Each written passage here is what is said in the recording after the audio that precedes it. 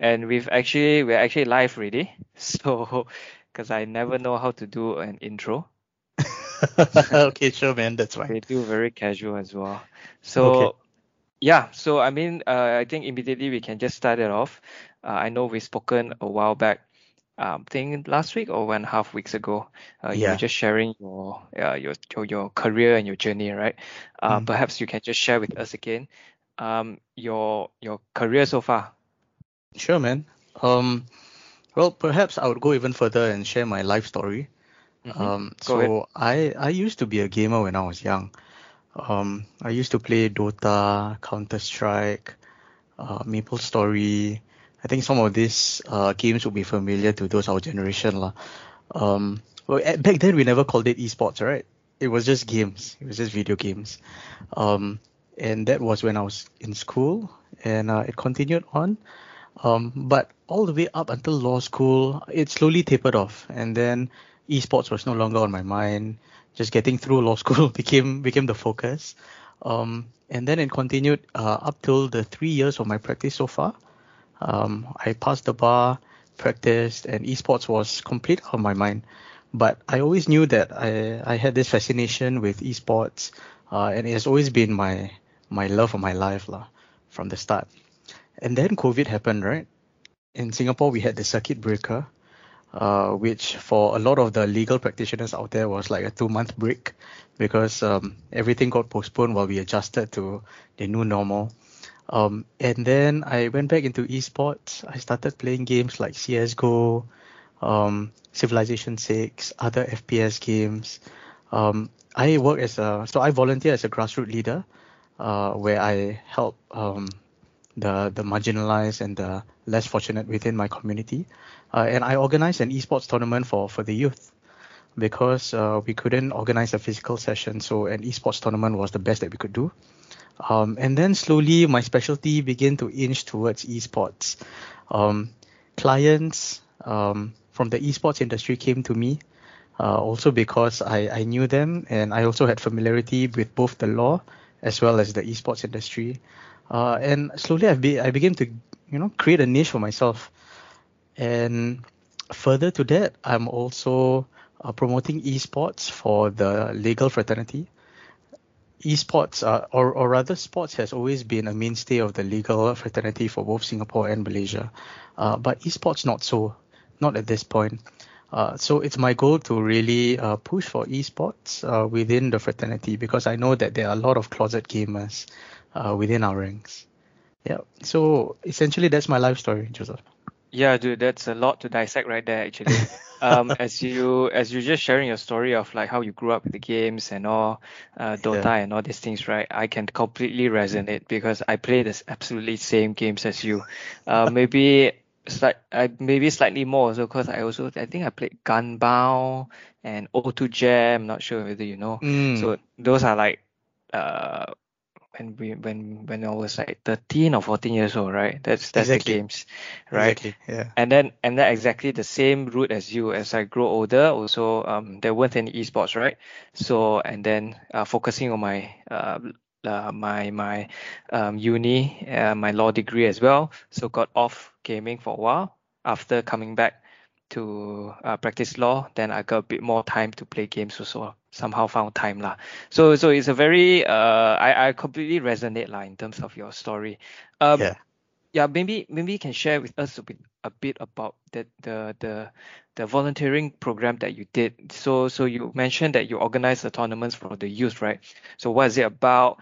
Um who How do you all manage to organize it? When do you guys organize it and all these things? Sure, man. So, as background, I volunteer with the Yellow Ribbon. Not sure if it's the same in Malaysia. In Singapore, Yellow Ribbon stands for an initiative to reintegrate, rehabilitate, and help ex-offenders and their families.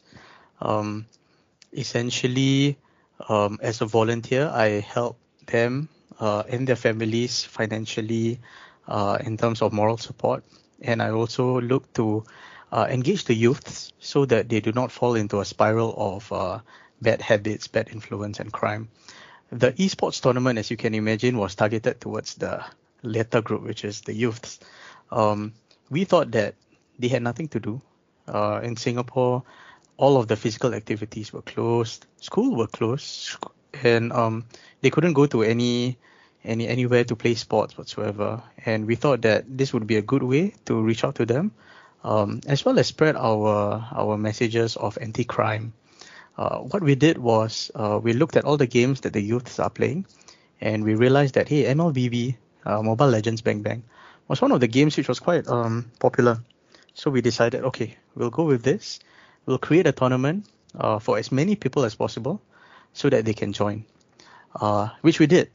But the one thing that set this tournament apart from any other tournament was that number one, we brought on board a lot of event partners whom we thought can spread anti-crime messages. We brought in SANA, which is the Singapore Anti-Narcotics Association, on which I also sit as a board member.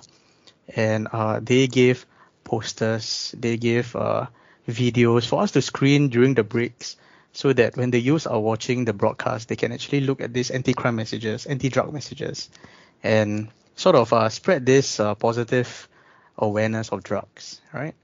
Positive awareness of anti-drug abuse. Yeah, I was just gonna correct you there. Yeah. Right. And we also got in the CNB, which is the Central Narcotics Bureau. They came in also with anti-drug quiz. So this was quite interesting because we also had a sponsor. KFC came in. They were very interested to help us because of the anti-crime message. And they said that, okay, for this great cause, we are willing to sponsor each participant a set meal by the form of vouchers. So as long as you participated, no matter if you got last or first, you were guaranteed a set meal, not just for a team, but for each member of that team. So everyone's guaranteed a winner chicken dinner, so to speak, right? And then the top two teams will get a larger chicken feast. And finally, beyond this tournament participants, right, you can have a lucky draw. 10 lucky winners will also get each a set meal voucher. So we had a quiz which was open for anyone, any members of public to participate in. And out of these participants, we got 10 winners who eventually got their set meals. In order to participate for this quiz, you essentially had to answer questions about anti-drug abuse and anti-crime, which we thought was a really good message as opposed to just flashing things on the screen. So this was in addition to that. And so I thought this was quite a good initiative we did because it wasn't the norm. I've not heard of any tournament which has incorporated this kind of features into esports. No, what stands out for me is the games that you chose. So I mean, firstly, it's quite apt for KFC to come in, because it's like winner chicken dinner kind of thing, right? So yeah. You can eat, you actually can have your fried chicken. But the games that you chose, you mentioned what, PUBG Mobile? Actually, it was just MLBB. Oh, sorry. It was MLBB, is it? Yeah. Oh, okay. Sorry, I got it wrong. I thought Yeah, you no mentioned worries, man. PUBG. No worries, man. I But thought you said PUBG Mobile. On hindsight, we wish that we had gone with PUBG because KFC came on board, right? Well, that had led to my question. I thought it was PUBG Mobile. Then I was wondering, is not sure whether that's a good game to play. You know, it's all about guns and stuff. Yeah. But if it's MLBB, then I suppose it's a bit easier to get the green light, I guess, because it's like fantasy kind of thing. Was that part of the conversation in terms of choosing the games? Actually, it was. We went with the safer route because it was our first time organizing an esports tournament. But let me ask you for your perspective, because here's my personal perspective. I don't think it matters, actually. I think it's become so normalized that I don't think people would be shying away from FPS games, yeah? Especially the ones that may show a bit of weaponry or blood, because I think it's quite the baseline that these are fictional games. What's your opinion on this, Joseph? Yeah, no, I'm also completely in agreement with you. Even in fact, last year when I attended one of the esports event that I was a panel, someone also asked me that question on um, whether or not video games will actually increase or tendency to commit crime Mm-mm. because of the games, right? Because of PUBG, because of CS:GO especially, right? Mm. But my stance has been that there is absolutely, at least in my opinion, no evidence or clear evidence to say to suggest, even remotely suggest, that video game uh, would create a tendency to commit crime. Mm. So that is my view. Like even so I play CS:GO, right? And I play CS 1.6 when I Mm. was like 10 years old or 9 years old. Um, I don't see myself holding a gun and going across and rob someone or shoot people lah, because Mm. I know that that's confined to video game. So that's been my stance, unless there's any evidence to suggest otherwise, that there's actual causation. Mm. I don't agree to that sort of um, uh, theory. But Yeah. having said that, with big brands, they're coming on board the esports, right? They also are very careful in terms of the brand value, in terms of who they associate with. Mm. So I think that's why even though there is no correlation, there is no causation, Mm. um, brands would tend to perhaps not put their money in the more um bunny ears violent games lah. So Sure. Sure. they're probably more inclined to invest in fantasy games, maybe MLBB, Wild Rift, yeah, League of Legends, all this. Yeah. Maybe not CS:GO and all these things lah. But Yeah. that's just my view. Uh, so it's actually very interesting to see that conversation, and I'm sure that there were how did that conversation go? Was it was there any debate during the conversation when you guys were choosing your games? And not quite actually. We thought that it boiled down to either MLBB or PUBG Mobile. And between the two, neither of us, of the team members or the committee members, really had a specific game that we really wanted to play. So it was quite an easy choice between Mobile Legends and PUBG. Besides, I think we were quite comfortable and confident of getting the maximum number of teams either way. So regardless, we would have achieved our objectives lah.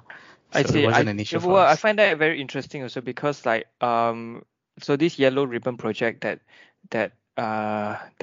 you are involved in, they help youth to rebuild their lives, right, after serving prison sentence, correct? So I suppose consider them as like that they have the tendency to commit certain crimes.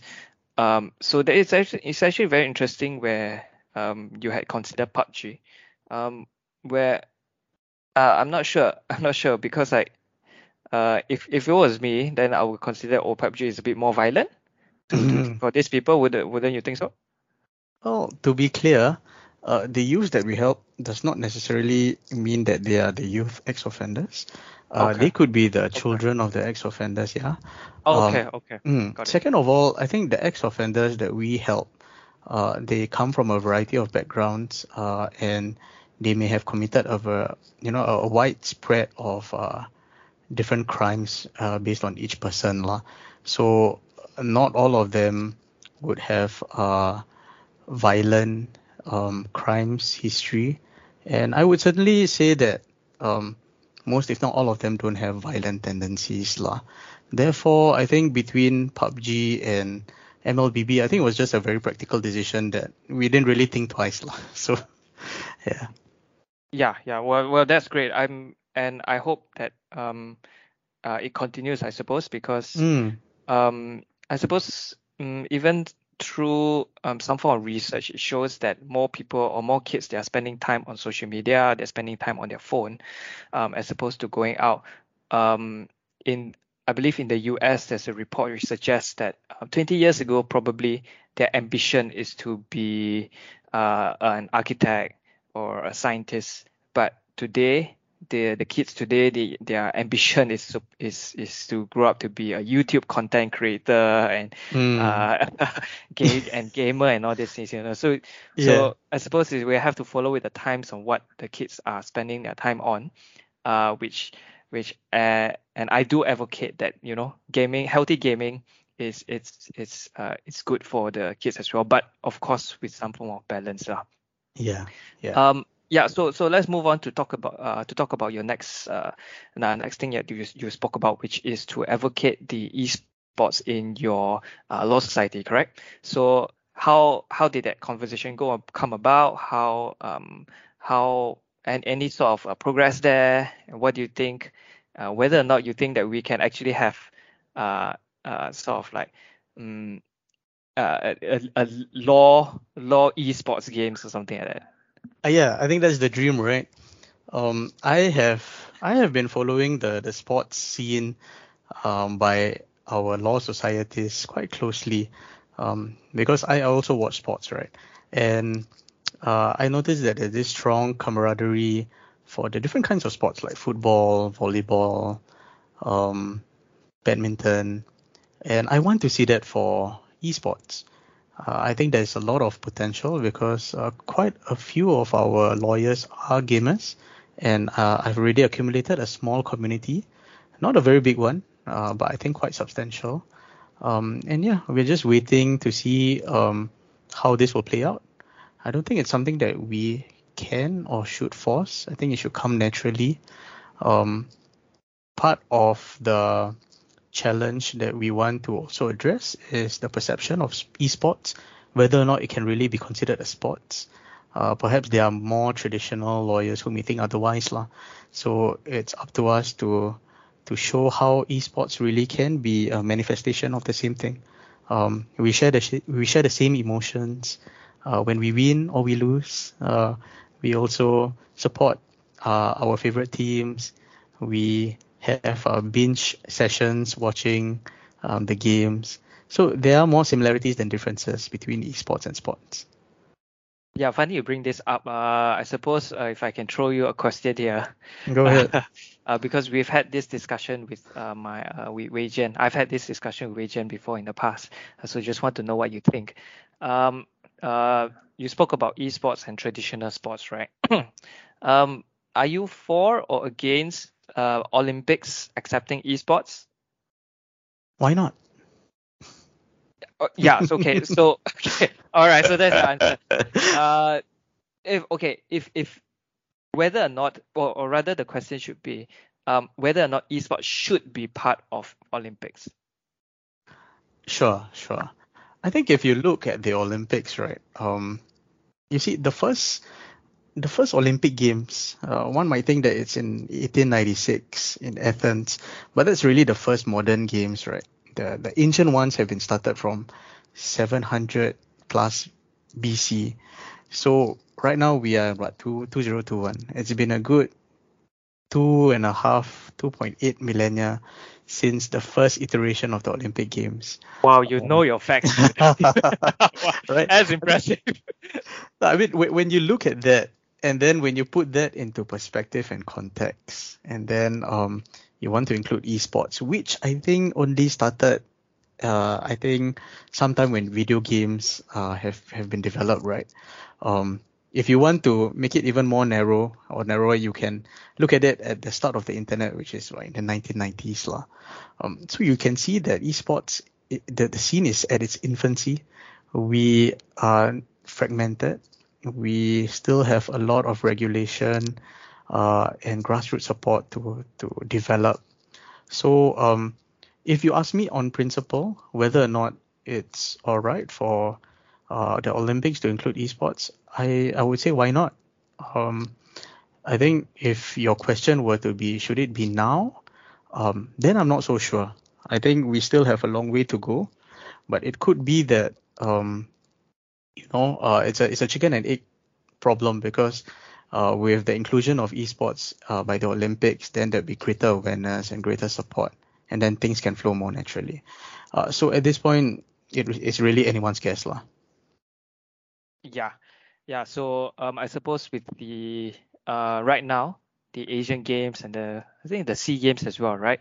They Mhm. accept esports as part of the games, and also I believe um, was it Asian Games or SEA Games that was considered a medal sports, a medal event? One Mm. of it, I can't remember. Yeah. So I suppose it's a slow but surely adoption of these traditional or these traditional events Mm. to start adapting to the times as well, maybe. Mm. Yeah, but that's an interesting take, and certainly something I agree on as well. Uh, so I also noticed that you recently attended an event, right? Nexus, Yes, your playground. Is that correct? Yeah, your correct. playground fireside chat 2021. Um, I I'm seeing a lot of panel, so I I'm pretty sure. I'm not so sure if anyone got an opportunity to speak substantially, but I see a lot of people right here. I suppose the notable ones I see is Kelly Ong, co-owner of the Alliance. So maybe you can share with us what this event is about. What's Sure, the man. purpose of this event? Sure. So Nexus, your playground fireside chat is really part of a 6-month initiative. I think by your Somerset, by Somerset Belt, MCCY, and a few other organizations, um, to help train and develop youths for the esports industry. And this includes training them in terms of how to create a production, how to conduct other production activities such as shoutcasting, streaming, also learning how to gain sponsorship um, from companies. So it was a very holistic course, which spanned, I think, about 6 months and was broken up into 3 segments lah. So the fireside chat was really at the final segment, which ended off and also coincided with a Wild Rift tournament, which I understand the youths had also helped to produce. So really, what my participation in it is really negligible compared to the amount of hard work that the participants and the organizers have really put in lah. You can ask me more about the fireside chat, which is what I'm more familiar with lah. Um, the number of panelists were quite large, yeah, but it was also broken into two. So there were 2 sessions. I attended the second one. I think it was with Kelly Hao Ming, I think Janice, Minister of State Alvin Tan, and yeah, I think Kin To as well from Event Midas. Each of them brought to the table their own perspectives and experience in their various industries. I came in from the perspective of having one foot in esports and the other in the legal industry. Yeah. So I thought it was an excellent opportunity to share to the youths what the future entails in terms of esports and the law. So uh it looks like one of your is he a politician, Alvin Tan? He's a minister of state. Okay. Yeah. It does appear that Singapore is at least the government appears to show some support for esports and gaming development in Singapore. How's the Uh, progress been? I mean that's. Sorry, what's your question again? Sorry. Like, okay, so the Singapore government appears to be sort of supportive, or they send representative to come and represent them in this sort of events. Hmm. Does it look like at least in the grassroots or in the national level that the government appears to be supportive of this esports and gaming community, the initiatives and all these things? Yeah. I think you can say that. If you had watched the fireside chat, I think you can understand ministers' perspectives on this lah. I don't think he is in principle against esports. In fact, I think he's quite supportive of it. Hmm. So What do you think, like in terms of the potential between Malaysia and Singapore? Are you able to take a guess or who has the lead in the esports development? It's not a competition, lah. I would say Yeah, this, I lah. know, I know, I know. I Uh, would go further actually. I think we should look at it and see in terms of region, in particular Southeast Asia. What's the development of Southeast Asia in the esports scene as compared to the rest of the world? And I would say that we have quite a lot of work to do.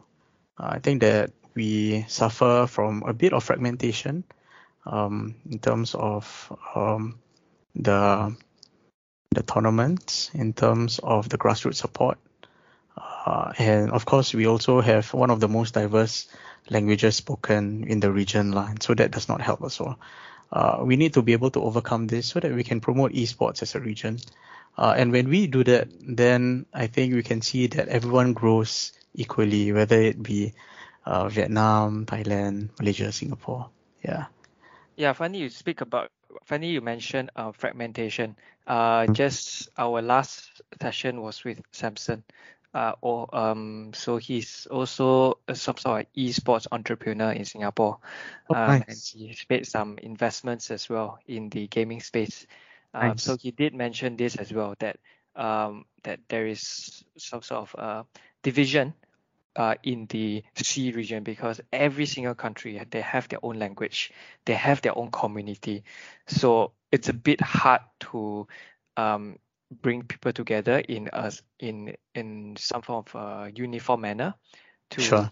to drive up the region's esports development. So that is the sort of struggle and um, um, difficulty that he Mhm. mentioned.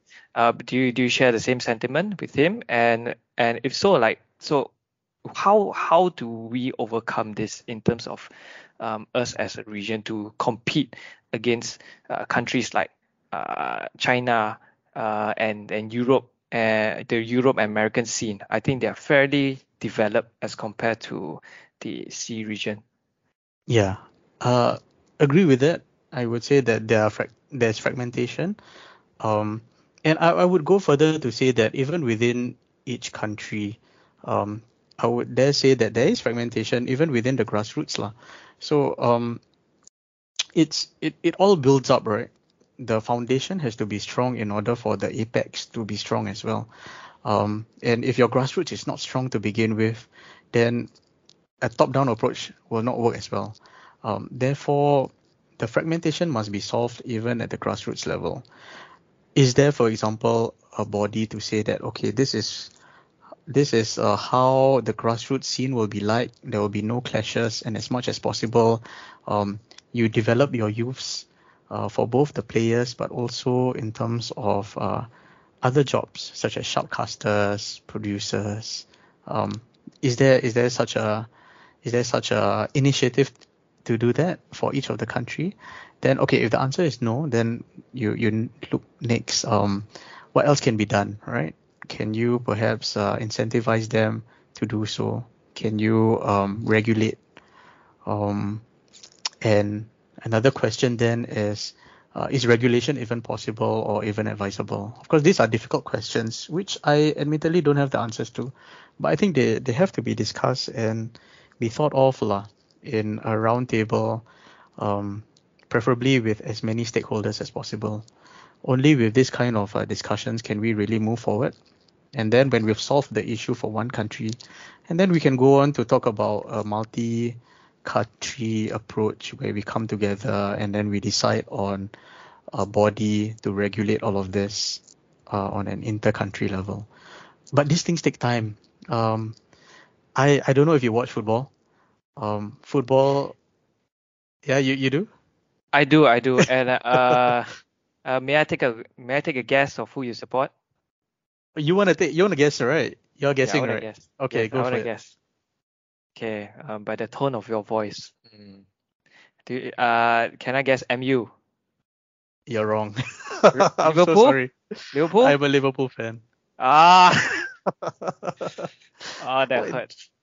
I'm Ah. sorry, man. I have a Scouse accent. Can't you hear? I don't know, man. But I suppose you can tell from my voice that I'm disappointed. Man. Yeah, man. I'm sorry to hear that, man. We all have our days. Yeah. But go ahead with your football analogy. Yeah. So I wanted to say that football has been around since what, 1800s, right? Um, but I have some dates here which I prepared. FIFA, established only in 1904. Then the AFC, which is the Asian Football Confederation, 1954. You look further down in terms of sports in general, you have the Court of Arbitration for Sport, for any disputes. That was only in 1984, right? And then the Anti-Doping Agency, um, that was developed in 1999. So there is a very long runway ahead of us. Um, I think part of the part of the reason why we're having this conversation is because we get to immediately compare. We get to compare esports with other sports, and we wonder, why don't we see the most obvious things before us, which is the structure and the really big things. But perhaps the most important things may not be the most visible. It may in fact be the hidden forces in the grassroots that will really build up the community, and then the structure will follow. Yeah, so that's my perspective. Well, yeah, I think if you compare sports, football and esports, which I do also very often actually, because I'm also an avid football fan, and I've been following football way longer than esports lah, honestly. Sure. And so I see a very obvious sort of differential factor. Mm, Until we address that, we are unable to, I suppose, progress as best as the football. So the one factor, differentiating factor, is that there is a uniform body that can regulate football, right? mm, At least in esports, at least in the foreseeable future, I don't see how it's gonna happen. So mm, companies like Valve and Riot, they're very unlikely to come together and give up their IP to mm, allow a regulatory body to monitor or regulate their games and tournaments, right? So that is a very huge sort of elephant in the room lah, or something, or the problem lah, right? That mm, I mm, see in esports, and that's why it's a bit difficult to have some sort of like FIFA structure in esports, mm. which so that's the problem I see in terms of developing the games in a uniform manner, because each tournament, oh sorry, not each publisher, they have their own methods, right? Valve Yeah, is very hands off. Valve yeah. allows tournament organizers to organize. Riot Games is very hands on, and Nintendo uh, doesn't even want to let other people organize their games, nor do they even want to organize themselves. So they Mm, have their own strategies, right? So that is the absolute pothole that I see. yeah, yeah. I think there will come a time when either of these strategies will win, will outdo each other lah. Whether or not it's Valve's hands off approach, do whatever CS:GO or Dota tournament you want, so long as I get my major and my TI lah.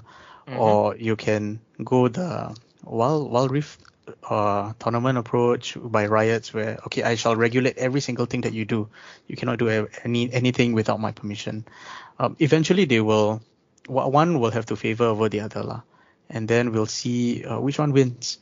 Um, at this point, I'm really not sure which is better, whether or not an organic growth or regulated top-down growth is preferable. Yeah, me too actually. Speaking of this, in our show we also talk about latest news line, current news. Yeah. So perhaps that's something that we can talk about as well as a nice transition. Uh, so came across this sort of like interview article, um, and they were interviewing John Needham, the president of esports at Riot Games. So he was just elevated to become the president, Mm, and Riot Games just recently created the esports as its own division. That's what mm, I understood from the article. Previously, there was no esports division. It was anything related to esports, they're under publishing group. mm, And uh, one one particular comment that John mentioned was that the esports tournament, they operate at a loss, but it serves as a valuable retention tool for active players. So in other words, it's a marketing expense for them to organize esports tournaments. I think compare with Valve, I don't have the data, and Valve is very secretive of their P&L. But they make millions and hundreds of millions of battle pass, players purchasing the in-game skins, game items, and all these passes, right, to drive up the tournament prize pool, right? And I'm not sure if they operate at when they organize TI, whether they would lose money. I'm not so sure.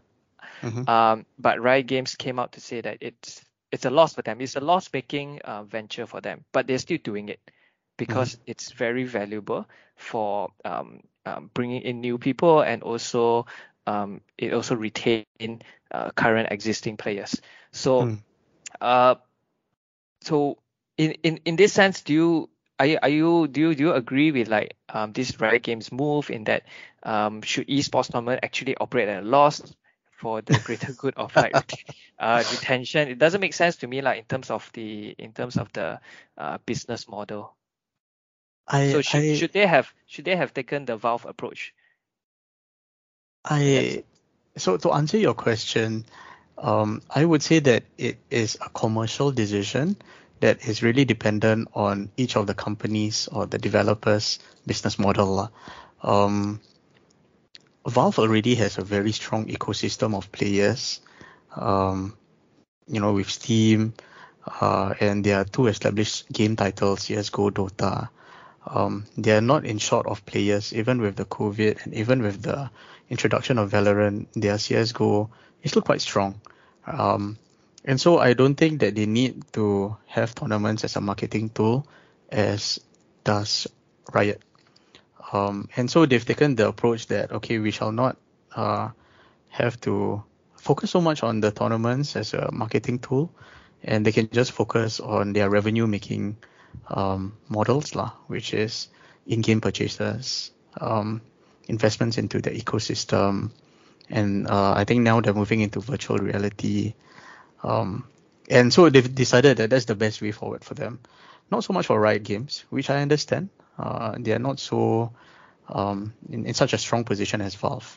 So really, it is a commercial decision at this point, I think perhaps the further question that you can ask is, which way is the best way forward in order for esports to grow?